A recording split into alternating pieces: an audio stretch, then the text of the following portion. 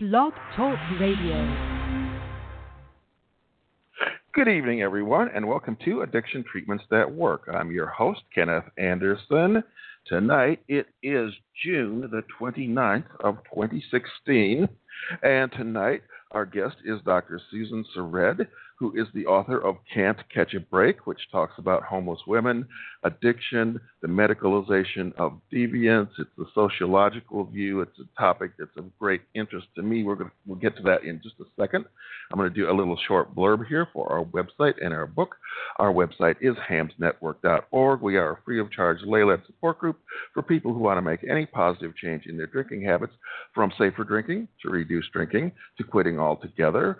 And our book is called How to Change Your Drinking, A Harm Reduction Guide to Alcohol. It's available from Amazon. For more information, go to hamsnetwork.org/book. Our guest is here with us right now. I'm going to bring her on. Hopefully.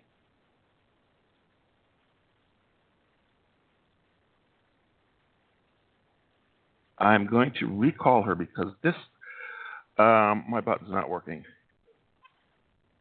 Hang up and call her again, or just call her again.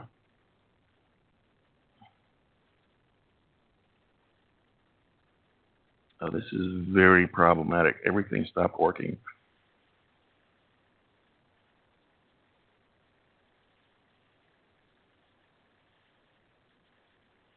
Now, just hang on one second, and we should be with you. Okay. 1 second here. Okay, because I'm dialing now.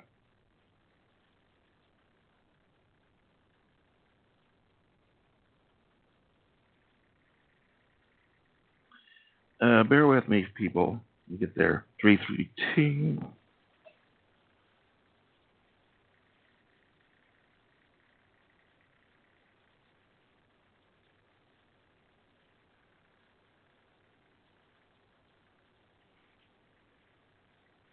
Okay, we're dialing out. I think we're working now.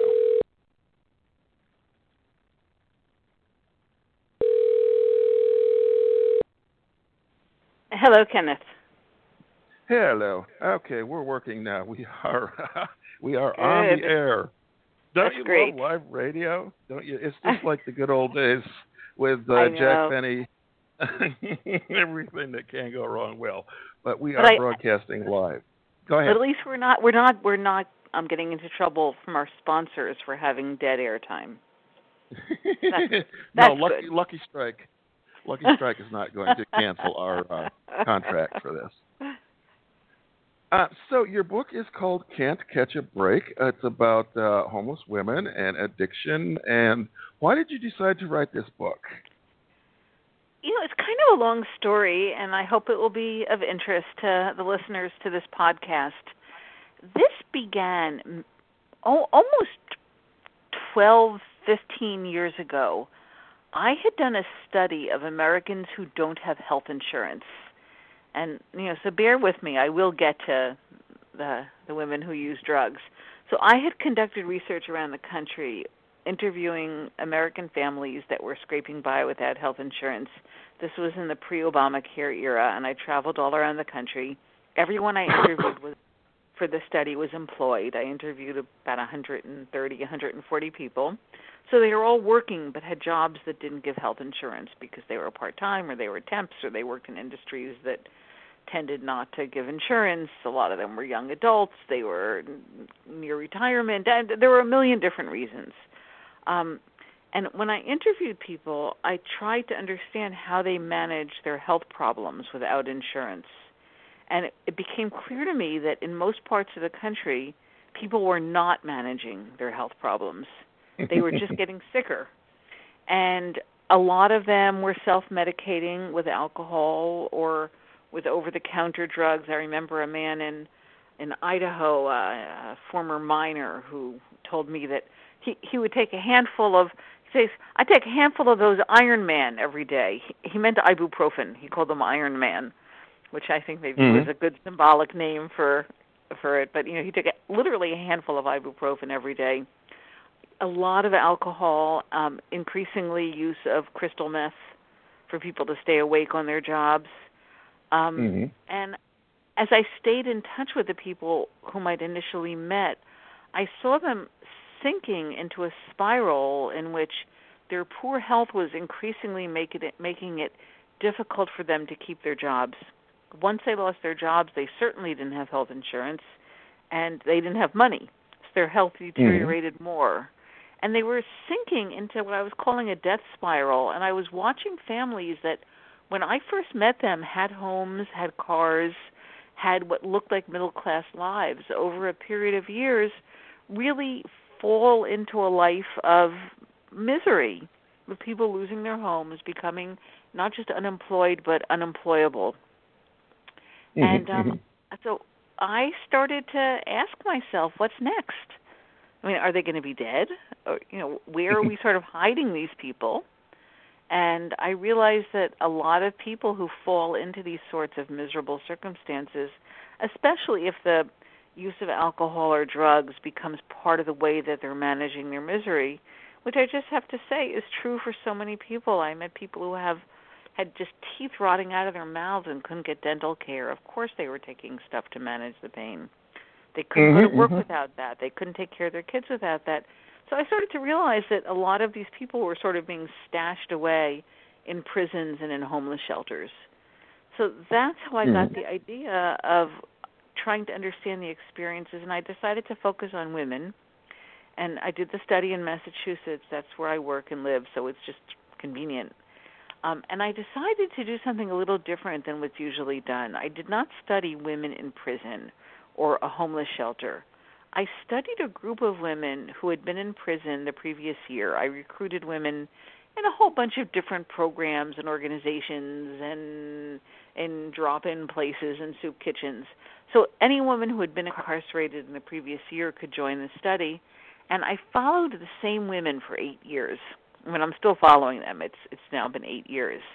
So I've seen the same women cycle through jail and halfway houses and rehab and battered women's shelters, getting an apartment and then being on the streets, and then a homeless shelter, then into detox, then back into jail, then maybe living with a boyfriend, then being on the streets, and then being in a homeless shelter. So sort of this awful cycle. And it helped me understand that a lot of the studies that I was reading were studying people at one point in that cycle. So they were studying people in a rehab program.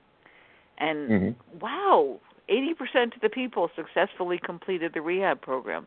Well, the women that I've known now for 8 years, most of them have successfully completed a dozen rehab programs. But clearly it didn't work. I mean, it looks like it worked because they completed the program. But, they're really still cycling through the same misery over and over again. Well, this is a topic which is kind of close to me, although I'm not a woman. I was homeless for 2 years. I've been through all this crap. I've not had didn't have health insurance for a period of many years. I do now. Where did you live, or where do you live now? What state? I live in New York City. I live in New York City. I'm renting a room here. I'm not very high income right now, but New York City has some advantages.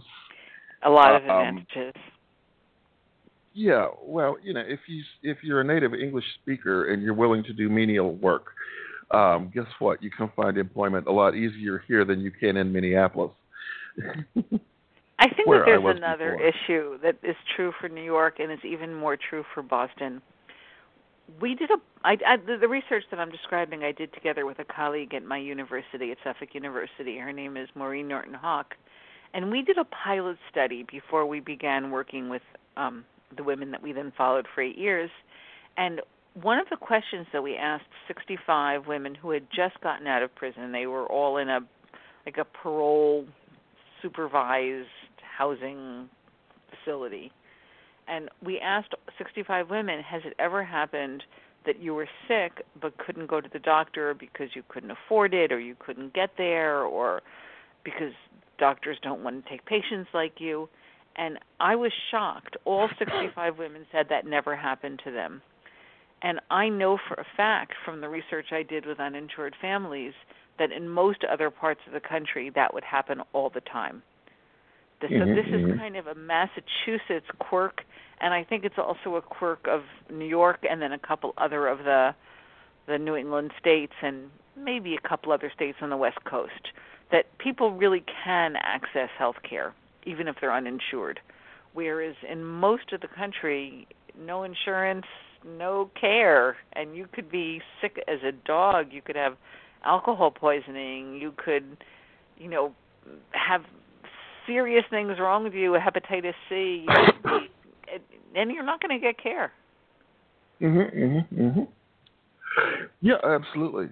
Well, one thing I wanted to talk about a little bit, which you talk about too, which is once you're homeless, well, first of all, there are all kinds of forces out there that are pushing people into homelessness, and that's a whole other topic we can come back to. But once you are there, it is almost impossible to get out.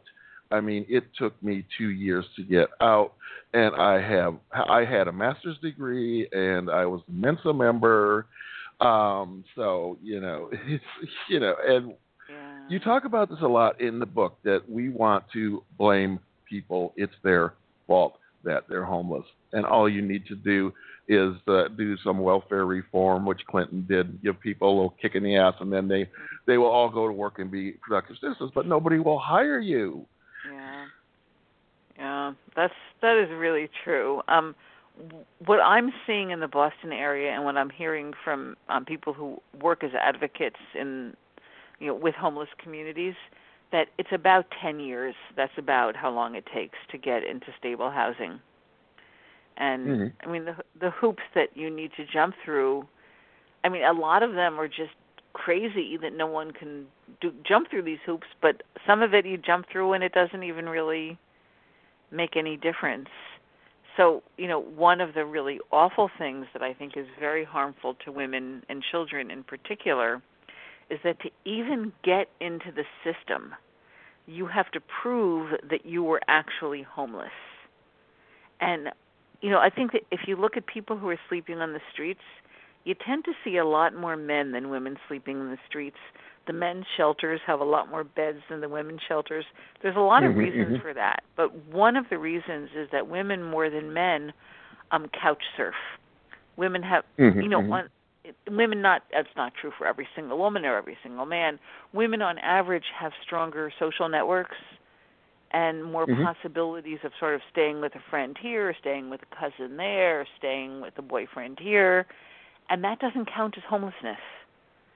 So the women can't get into the system. And then for many of the women that I know, it's a hard decision to make because you can't get any services until you get into the system. But being homeless is enough justification for the courts to take your children away as an unfit mother.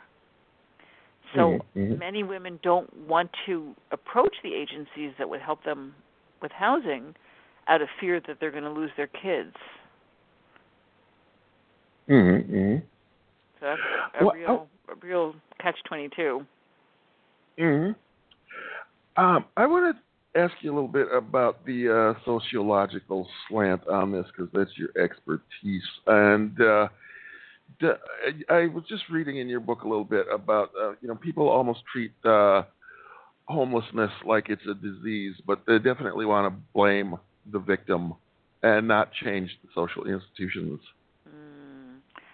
I agree with you. I think that you've picked out an important piece of the book, and I don't want to take us too far off topic, but I Go think ahead. that it's over the past, topic. yeah, that's the fun thing about an hour-long podcast. We can really explore an issue. So I think that over the past couple of years, we've been moving towards what I see as almost sort of a knee-jerk idea that we can explain a lot of social problems, and we can sort of avoid confronting social problems by labeling all kinds of people as mentally ill. So, I think that as mass incarceration has become an international embarrassment for the United States, having the highest incarceration rates in the world, and incarceration rates that have just become untenable, the states can't support them anymore. What's been the knee-jerk reaction? The knee-jerk reaction has not been, or the reaction has not been, this is a human rights abuse. And lots of people were locked up for no reason, or they were locked up inappropriately, or they were locked up far too long for minor infractions of the law, or they were locked up because whatever they did was not a big deal, but because of the color of their skin made it into a big deal. We're not acknowledging this human rights abuse. We're instead coming up with this new mantra, which is all these people in the jails with the drug problems, they're not really criminals. They're mentally ill. They need treatment. So we're sort of moving, I think in a very knee-jerk way, towards calling a lot of things right now mental illness.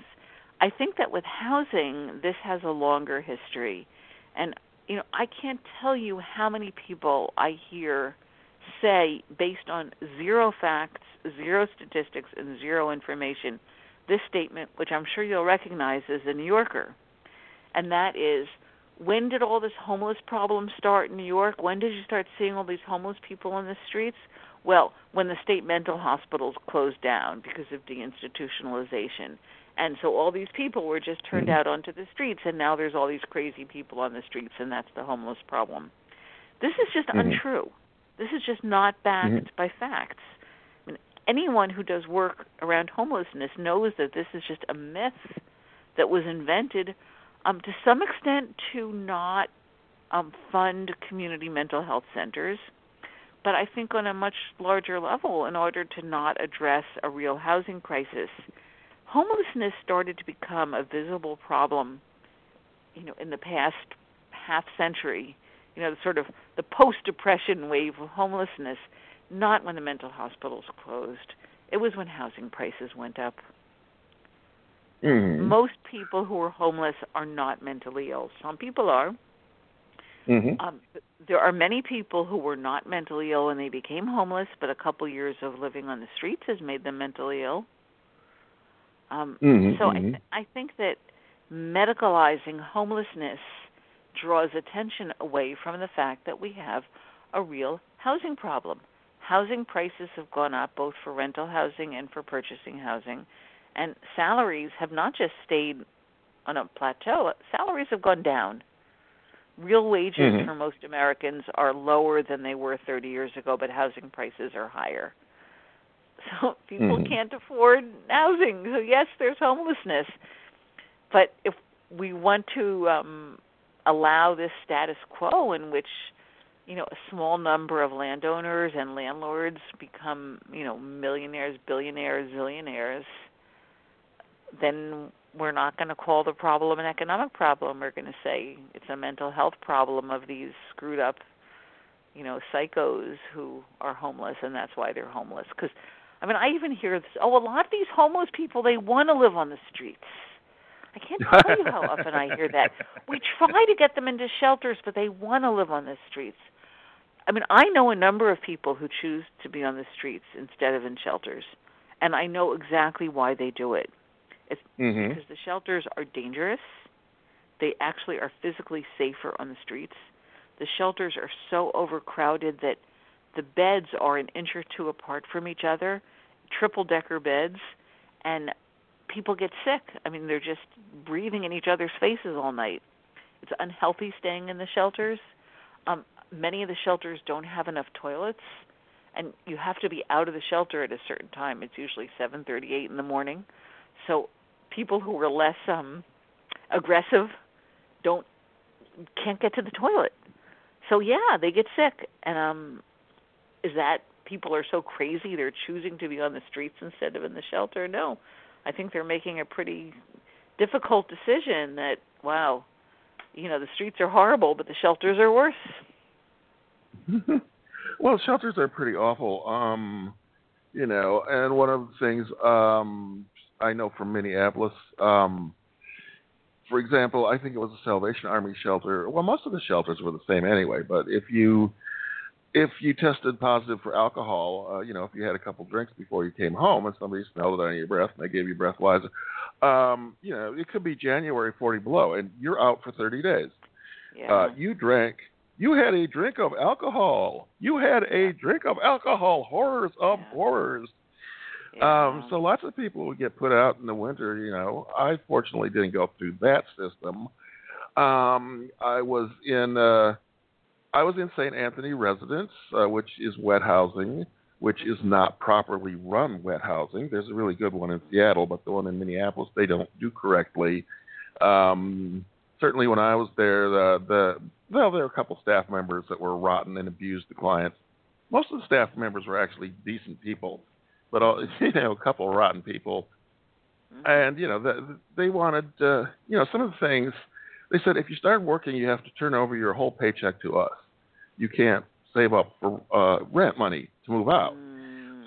The only way that you can, if you want to do that, you have to transfer to our recovery facility, our Christian recovery facility, and do the 12-step program. And, that's the main reason I was homeless was I refused to go to AA because it violates my religious beliefs. And I was told, well, if you don't go to AA, we'll fire you. And I said, I can't go. They drive me to drink with all that crazy-ass religion. You're fired. So, there is no freedom of religion for the poor. Did you take this to court, by the way? I did not take it to court. Actually, I finally found out about some options, and I tried to go to the EEOC, the whatever. They said that I had missed the deadline by 3 days.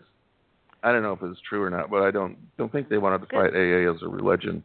Because something that concerns me very much is how heavily the courts and the prisons require people to go to 12-step meetings, and it is a religion. I'm a sociologist of religion. I'm an expert, and I will attest to that. This is a religion, and people who are involved in it can say from here to doomsday, it's not a religion, it's spirituality. Say whatever you want to say, but it's a religion. I mean, it fits all the criteria of what scholars use when we talk about a religion. So I think there's real issues now, especially in the drug courts, which a lot of people see as a more benign alternative to prison, and it probably is in many ways. But in the drug courts, the judges have absolute power to tell people to do whatever the judge wants them to do. And typically the judges tell people they have to go to 12-step meetings.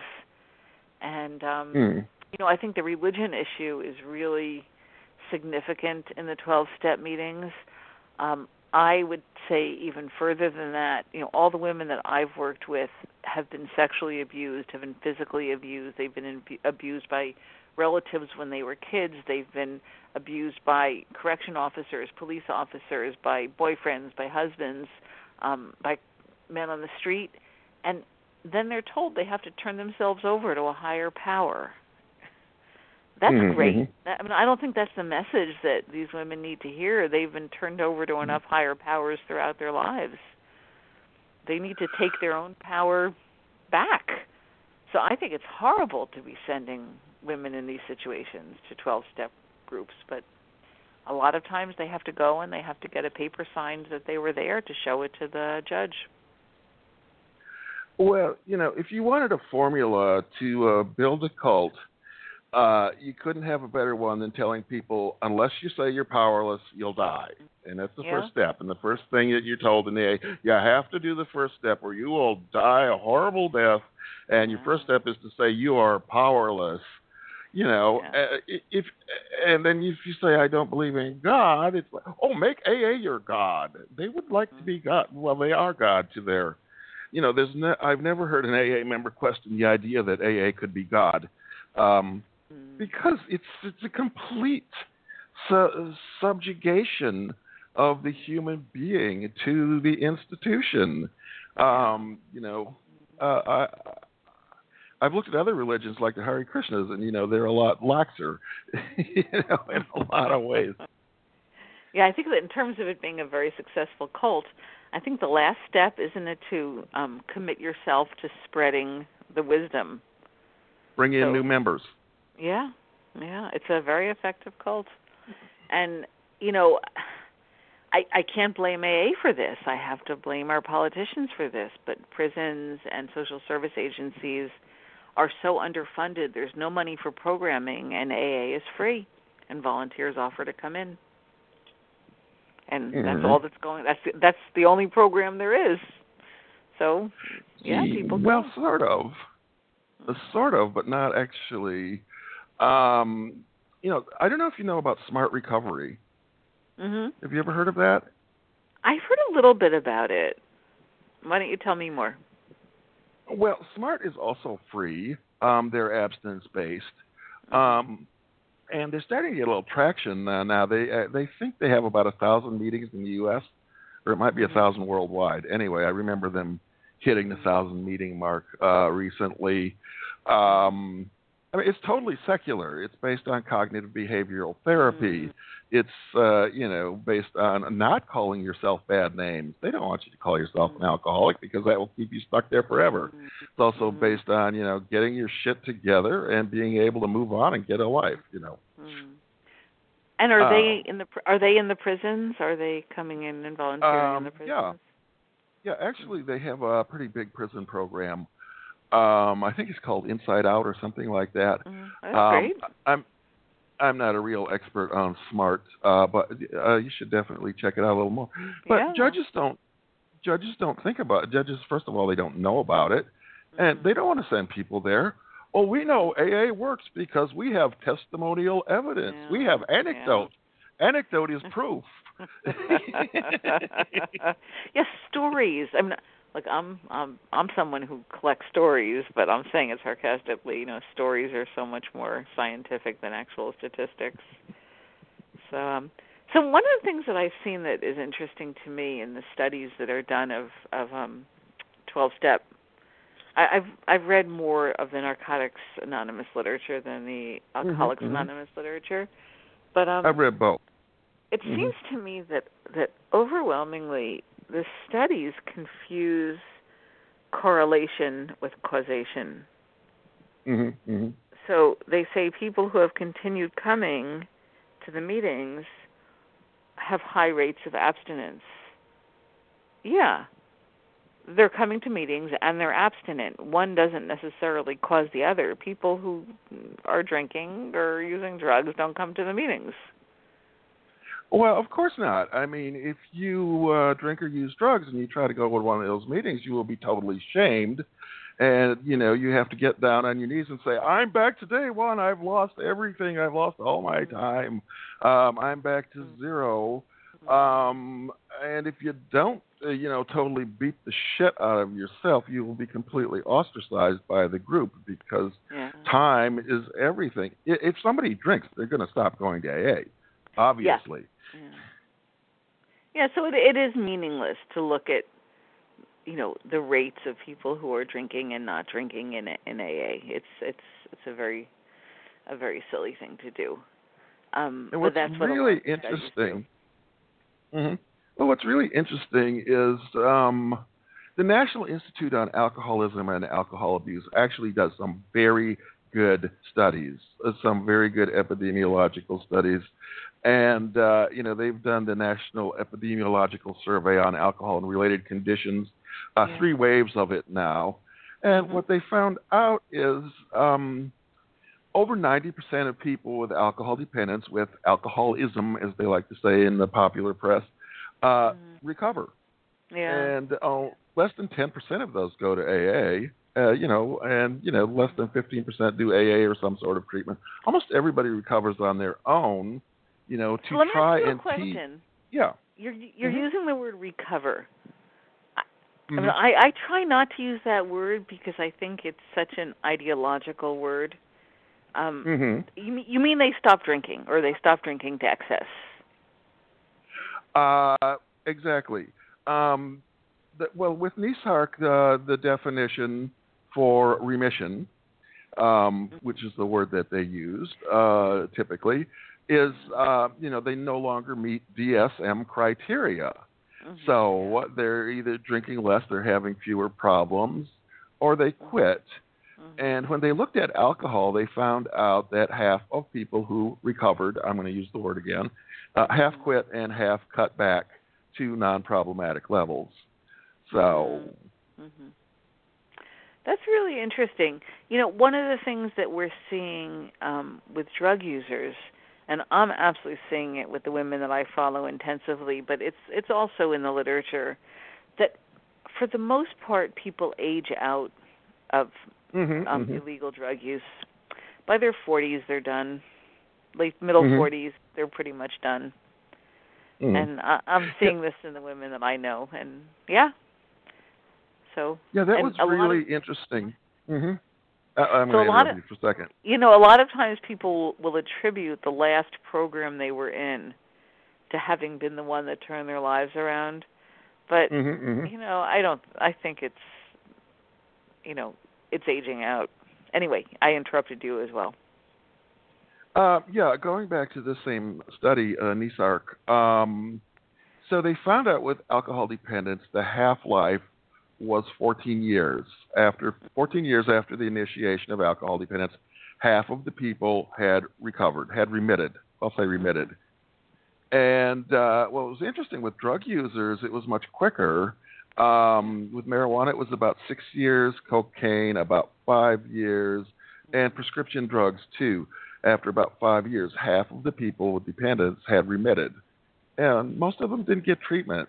Most of them just said, I don't like this anymore. I don't care if it's all hard work to change. I'm going to change.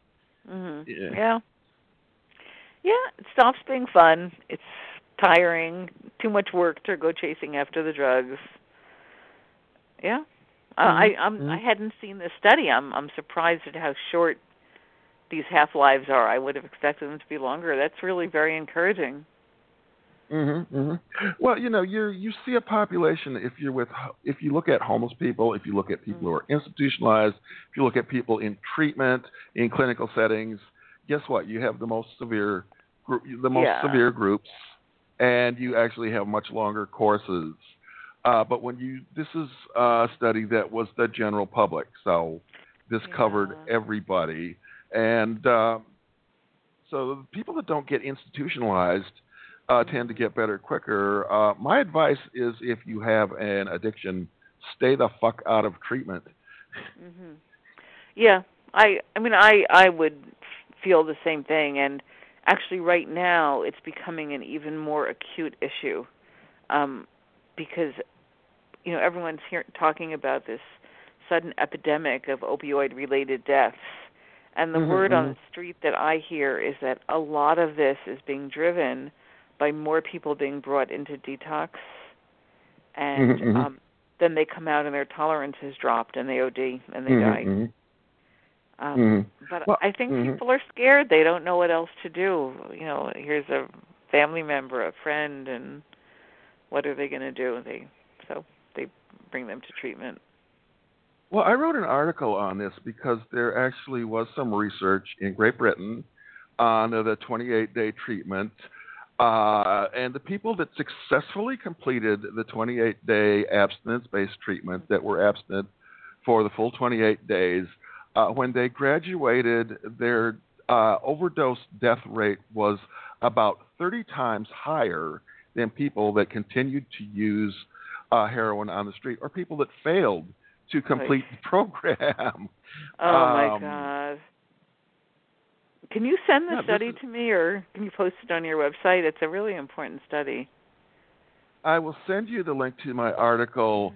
Great. Yeah, we're guessing a little bit from, because the study in Great Britain had, I think it was 80 subjects, or maybe 160. Maybe it was 80 in each group. It wasn't as big as you would like, but nobody else has studied it at all. Nobody wants to touch the harmful aspects of treatment. Nobody wants to touch death after treatment in the U.S. They're looking at it in Europe. The other thing that we know is the methadone reduces death rates by 75%. And this has been proven in study after study, particularly in Australia and Europe, where they actually study these things properly. Because in the U.S., they don't care. They don't. Oh, they care. Let's do some brain scans. Look, pretty pictures of brains. This is science. This man's brain acts differently than that man's brain. Therefore, this man's brain is diseased. That man's brain is not. Well, wait a minute. How do you know which one is diseased? All you did was show a difference. Mm-hmm. Yeah. Yeah, no, the brain imaging is completely out of control. There were a couple headlines a couple years ago that brain imaging is going to cure poverty, that they found like a place in people's brains that show poverty. I wrote some harsh responses to that. But here would be my question. The studies that come from Europe and that come from Australia that are showing that methadone substantially lowers death rates, I don't know to what extent they're applicable in the United States, because the whole system around giving methadone is such a mess here right now. Oh, it's horrible. So, I mean, a couple of the women who I've been following for 7 years are on the methadone clinic now, or they have been in the past. And what I'm seeing is a whole culture around the methadone clinic, that people pretty much don't have jobs. They come to the clinic every day, and then they're required to participate in all kinds of groups. So the clinic is sort of their social group. And right outside the clinic, 2 buildings away is a Dunkin' Donuts, and everyone goes over to Dunkin' Donuts after they're finished at the clinic, and everybody exchanges the other prescription and non-prescription medication that they have. So we're actually seeing a lot of mortality right now in Boston from people with taking methadone and then topping it off with other stuff, with the benzodiazepines or with alcohol, some other things. But I don't even want to say what they are, because I don't want any potential listener to get some bad idea. Well, those two are the worst. To what? I mean, those two are the worst. Those are the deadliest combinations with opioids, is alcohol and benzos, and they're the most popular. Well, there's a couple others that are becoming popular. Those are the ones I didn't want to mention. I figured these two everybody knows about. But I just wonder whether in the other countries where methadone is more widespread, it's less stigmatized, whether they've come up with a better system of administering it that's not creating this kind of methadone culture that really is pretty toxic. Well, it is totally different. And in fact, if you look at U.S. methadone clinics, there's a huge variation among them, because the federal regulations don't stipulate most of these things. I mean, the federal regulations on methadone clinics don't say you have to make your people go to groups. That's the owner of the clinic that decided that. I want them to go to AA. I want them to go to NA. Well, if you're on methadone and you go to NA, what do they say? They say, you're not clean and you're not allowed to talk in the meeting until you quit your methadone, which is actually an official written policy at NA. Yeah, so that's why some of the clinics have their own meetings in the clinic, so that, because they know that. They know that that's a problem. So they have their own meetings that are not ones that say that you can't be on methadone, and that being on methadone does not count as abstinence. Mm-hmm. Yeah. Well, if you look at Switzerland, I looked at Switzerland in a little bit of depth. Mm-hmm. First of all, methadone is free.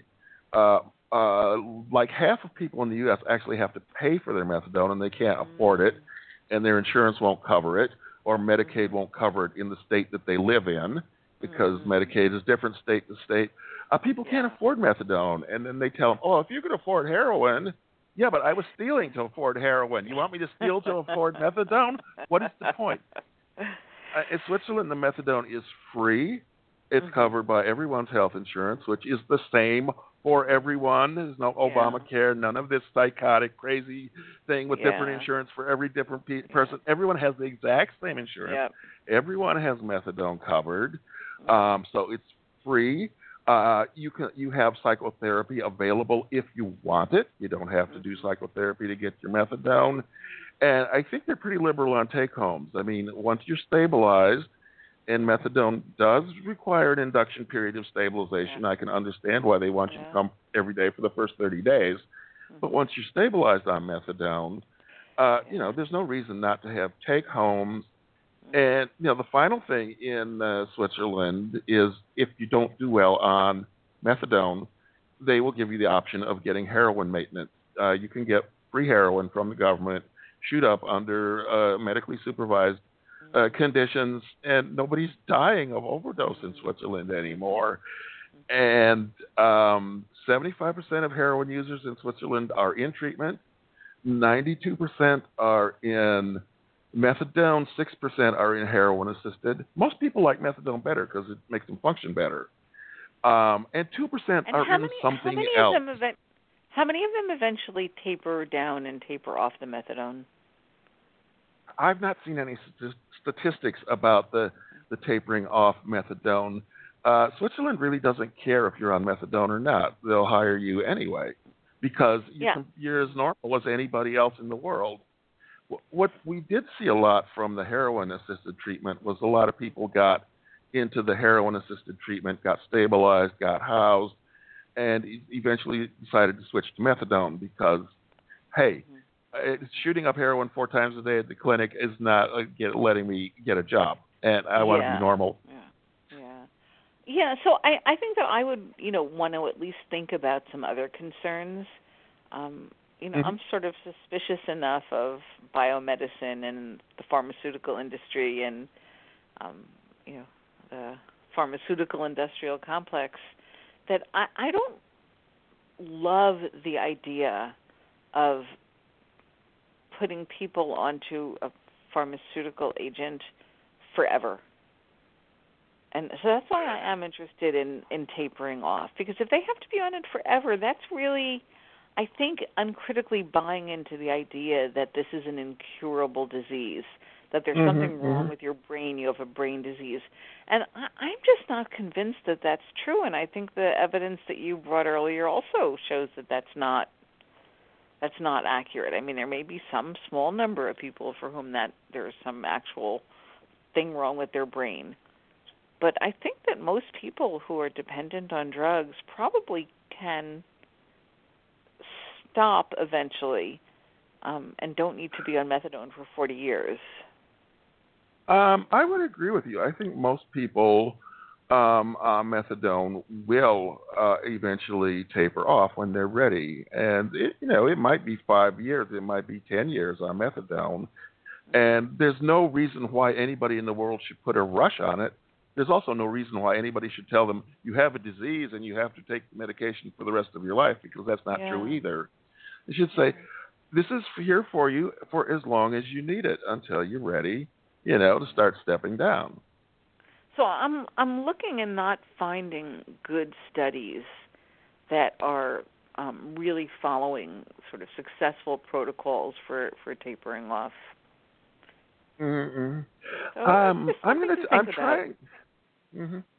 Yeah, I'm trying to get some contacts in Switzerland. I think I can get some contacts because, as it is, I have to read what's on the internet in German, and the Swiss don't publish nearly enough. I think they don't want the rest of the world looking at them for some reason. Well, that's interesting. So although there is certain really good data from Switzerland online, I'm going to try and get a hold of somebody in the health department and see if they track some more of these numbers, and if I can get some of the stuff that they've published in books and on paper that they haven't published online. And there may be studies from England. At least they're in English. And Australia's really a good source too. Australia's got great methadone programs. I would be interested to look to see, what they've done to measure people, to follow people up in Australia on the tapering down. I guess my inclination is to sort of assume that any drug, legal or illegal, it affects your body, and we don't necessarily know in what are all the ways in which it affects one's body, and just we would, that's what I would think, that we would try to not further medicalize I mean, if sort of the root of the problem is a broad cultural idea that all problems can be fixed by medicine. Oh, I'm unemployed, I'm miserable, I'll have a drink, I'll, get high with my friends. Why would we think that more medicine is going to then fix the problem that was caused by medicating social problems?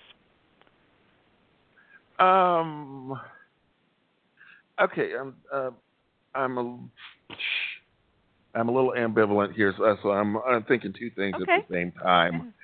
Because first of all, I think people have a right to use any drugs they damn please. You should be able to buy heroin if you want to get high on heroin. You should be able to buy marijuana. You should be able to buy any drug you want. You should be well informed about what you're doing, because, if somebody's going to start doing drugs, I would say heroin is not your first choice. There's several disadvantages to it. Weed is definitely better for most people. I can't smoke it. It makes me depressed. So I've quit decades ago. That doesn't mean I don't recommend it to a lot of people as less harmful than alcohol, definitely less harmful than opiates. And a lot of people do get off opiates by switching to marijuana. Yeah. And there are studies about that in Berkeley where they studied the dispensaries. And people get off alcohol, too, by switching to weed. And, they become really much more functional.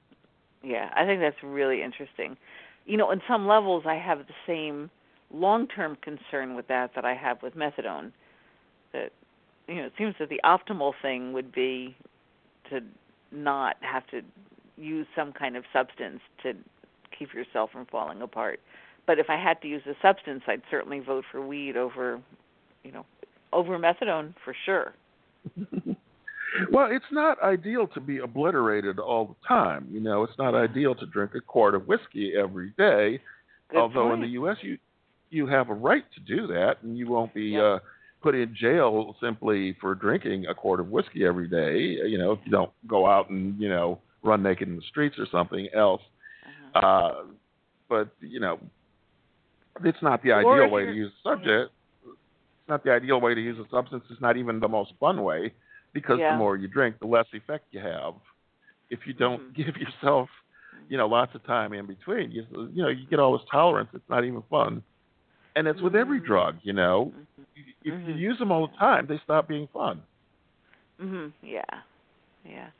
So my understanding was that your focus is on harm reduction. So yes, absolutely. I started to, as I was thinking about what we were going to talk about, I started to just imagine what harm reduction would look like if we took gender issues really seriously. And, I think that as a broad statement, I would say what's good for women is good for men. In general, yeah. Yeah. So, but there's specific differences. So the kinds of suggestions that, I started to jot down for myself to make sure that I would remember to share with you during the podcast, are not limited to being relevant to women. But I think that, that's sort of where I've started because of my work. So, I've thought a lot about the 47 women that we've been following for these 8 years. And I've thought a lot about which of them have really been able to pull their lives together in a satisfying way. The answer is one. It doesn't surprise me at all. I've been there. I've been through the whole shithole process of all of it. It's really a mess. Yeah. One out of 47. I would, and remember, this is Massachusetts, so they've all been in every program you can think of. They've all gotten, and they've all spent far more time in therapeutic programs than in jails or prisons. And very few of them have been really homeless, like sleeping on the streets or shelters for decades. Most of them have cycled in and out of having some kind of housing. So even with all of those caveats, one has really pulled her life together. But I think that there are women who, overall, they're not flourishing, but they're more than just surviving day to day. They're doing better than just surviving day to day. Maybe they've graduated from surviving day to day to sort of scraping by. So I really, I hadn't done this before, and I'm glad that you asked me to chat with you, because it sort of pushed me into thinking about who are those women and what are the things that are making it possible for them to do more than just survive day to day. So here's kind of my list, and I know that when people talk about harm reduction, and I know this because I did a quick Google search before our conversation, they generally are talking about, these sort of very drug-oriented things like needle exchange programs and safe injection rooms, and methadone and Suboxone. But I think that for the women that I know, I think that there's other issues that sort of reduce the harm a lot more. And to me, number one is housing for women. And I think that for most men, if you're not securely housed, you stand in harm's way. So here's just one example. You had said a few minutes ago that most people don't get arrested for drinking, I don't know if you said a quart or a gallon of whiskey. Well, there are plenty of people who get arrested for drinking a half a pint of whiskey. Those are homeless people because they're drinking in public. They're drinking in public. So then they get arrested, so then they get thrown into jail. So then all of the harmful things that happen because of being in jail, like, losing contact with your kids, losing contact with your family, losing whatever social support that you have, being exposed to the infections that just pour through prisons. A couple years ago, everyone who was getting out of prison had MRSA, some antibiotic-resistant staph infection. A few years before that, it was TB rates were soaring in prisons. So there's a lot of harm. So I think that housing is the first thing that I would talk about. But I think that for women in particular, not having secure housing puts them in a situation where they have to do favors for men in order to have some place to stay a lot of the time. And I think that having to do favors for men puts women in harm's way. And a lot of the women that I know, unfortunately, have been beaten up. They've had their teeth smashed in. They've been raped. They've had pots of boiling spaghetti sauce thrown over their heads by men that they were staying with. So they were sort of already in this subordinate, inferior status in the household because it was the man's apartment. He was paying the rent. She was just there on his good graces. So, as much as, yes, I think that, needle exchange is really good and safe injection rooms are really good, I think that for women, safe, secure housing that they could count on that would get them off the streets and out of the clutches of men who try to control them would be probably the most important harm reduction practice that we could be talking about. I absolutely agree with you on that, and I want to say that there are some people who are very actively working on this, and there are some things that are established. One of the things I want you to look at is the wet housing program in Seattle, Washington. I will. It sounds like it's a good program. It's excellent. It's co-educational, so there's men and women in it, and they can drink if they want to. What they found is that once people were stably housed, they started drinking a lot less. Well, of course. I mean, if you're on the street, you buy a bottle of vodka, you got to drink the whole thing before you pass out. Otherwise, somebody will steal it from you when you're drunk and passed out. So, but they found people drank less. I've talked to some of the residents on Skype. It's a great program, and it is a harm reduction program. Dr. Susan Collins, who's been on the show before, I've interviewed her several times. I know her pretty well. I met her at the harm reduction conferences, too, but she's done the research on it. She's been the lead researcher behind it. But this is the ideal of how to do housing for people who are, this is focused with alcohol specifically. Dr. Semberis, T-S-E, Semberis, has also done a lot of research and work on harm reduction housing over the past decade or so. So definitely people are looking at it. But yeah, you're absolutely right. It's huge and it's essential. And there's just not. I mean, I in many cities there are small projects, but just the scale is nowhere near big enough. Oh, absolutely. That's so. I think, and so I sort of always like to go back to that. And then I think again for women, and I've learned this through working with women. I'm sure it's relevant to men as well. When we think about harm reduction, I think we really have to think about how to help people get into situations in which they are going to be less inclined to engage in dangerous behavior. And I can tell you from the women whom I know, many of the women told me a story that went something like this. Yes, I'd been using since I was 18 years old, but, I sort of had it under control. There were times when it wasn't great, but I pretty much had it under control. I never used during my pregnancies, and I know so many women who say that with such pride. They did not use during their pregnancies. And then they went back to using after they had their babies. And I know that this is true because I've been in their apartments, but I always took care of my kids. They always had enough to eat. They were always dressed. They were always ready for school. I didn't neglect them. I didn't leave them alone and go out to meet my dealer. I kept things under control. And then at some point, the kids were taken away.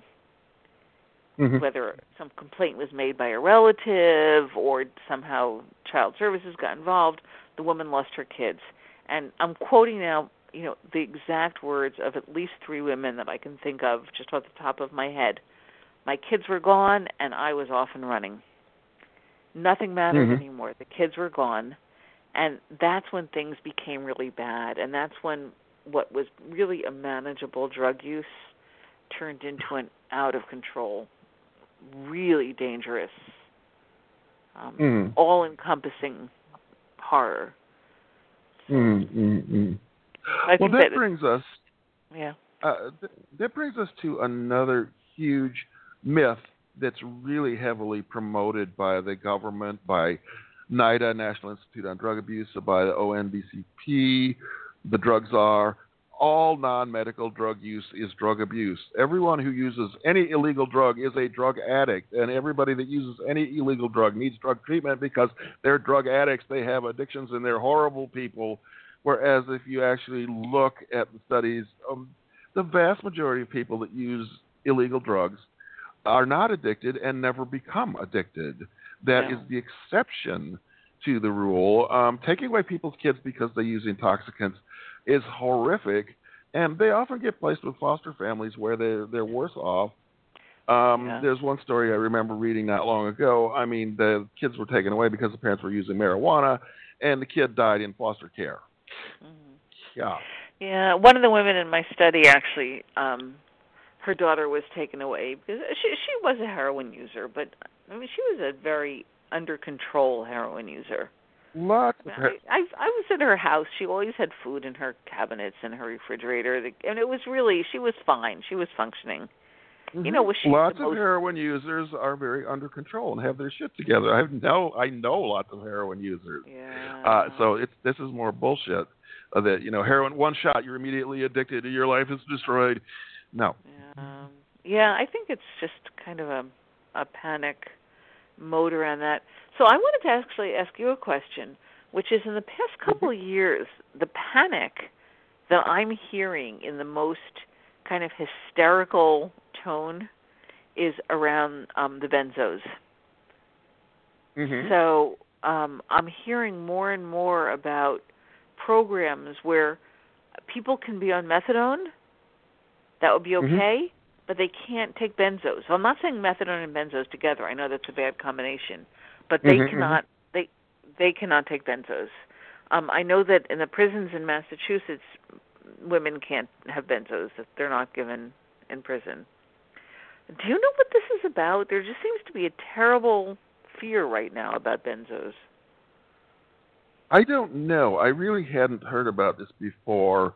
Well, there's no basis in there's no basis in science, of course, because benzos, well, they're like a less harmful form of alcohol. They do a lot less organ damage than alcohol. They do tend to be more addictive, but big deal. So you get a physical dependence on something. So who cares?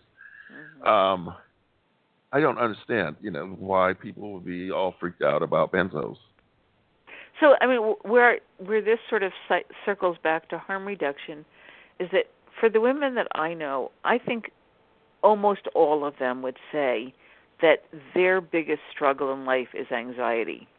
I mean, there's a couple who have severe chronic pain.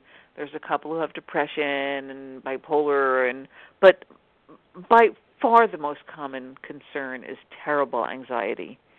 And no one will treat them with medicine for the anxiety anymore. It's just become, they won't do it. Their doctors won't give it to them. And so I know women who are using heroin when what they really want is benzos. Well, yeah, that's just crazy. Everything, our whole entire attitude around drugs and the physical dependence on drugs, because it doesn't matter if you're physically dependent on a drug. The only drug that really fucks you up badly for life when you're physically dependent on it is alcohol, because alcohol makes you so incoordinated. If you have to be drunk all day long, you can't hold a job, you can't drive a taxi. Most of the other drugs, if you get a physical dependence on an opioid or benzo, it actually doesn't stop you from working. That's really interesting. That's interesting. So, do you have any other questions? No, I think we've covered the material. We just finished our hour, too, so. Oh, we did? Okay. Well, but we can go longer if you want to say anything. We can go a little longer if you have anything to say. So I guess, sort of very tangentially related to harm reduction, I had said earlier that out of the 47 women, there's only one woman who really has a good life now. And so I've given a lot of thought to how she's different from the other women in the project. And it's not just one thing. So so I'm going to just sort of give you a list of things. She is one of the very few women who was never sexually abused as a child. So there are other women who were not sexually abused. Most were, but she's one of the few who was not. She's one of the few who grew up in a real middle-class family. So in the U.S., we kind of use the word middle class to mean anything from not homeless to a little bit less rich than Donald Trump. And so a lot of the women in my study do say they came from middle-class families. They came from really marginal working-class families. Like maybe their father was a janitor or something like that. So this one woman came from like a real middle-class family where both of her parents had a college education. No one else in her family was involved with the criminal justice system. No one else in her family had drinking or drug problems of any kind. She was not someone who was just sort of miserable her whole life.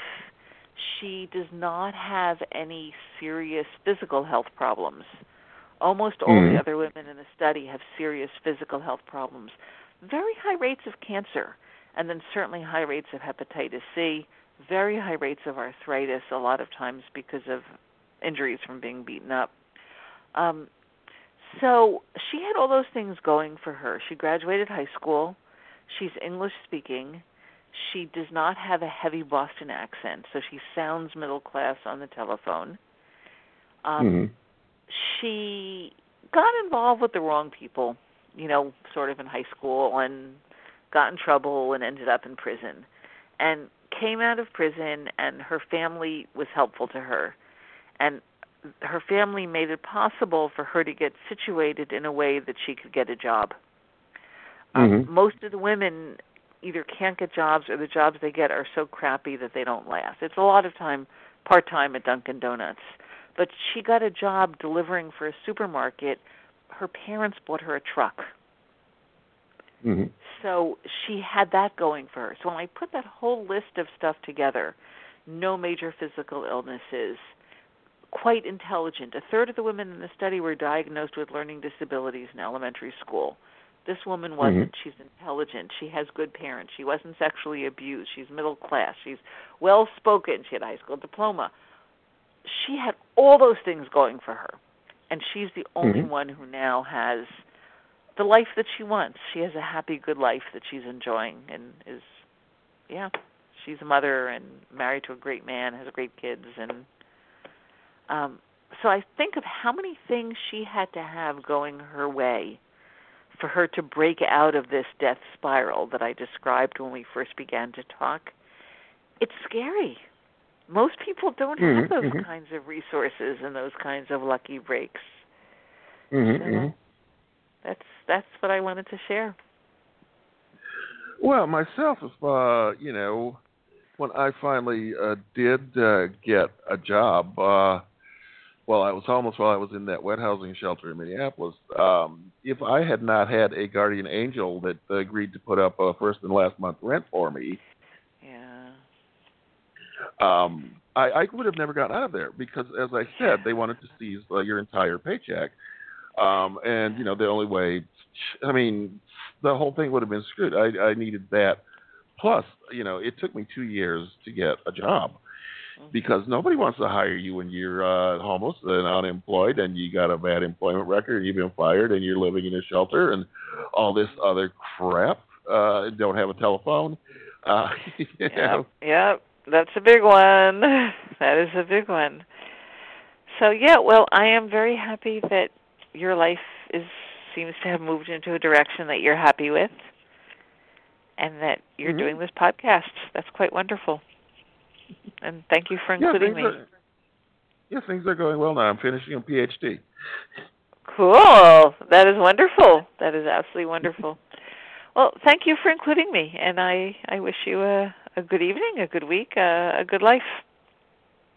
Okay, thanks for being on the show. It's been a great show, and we will see you next time I get one scheduled. I've been busy lately. I haven't been able to do it weekly, but we'll get someone else on again soon and have another show for y'all. So thank you, everyone, and good night.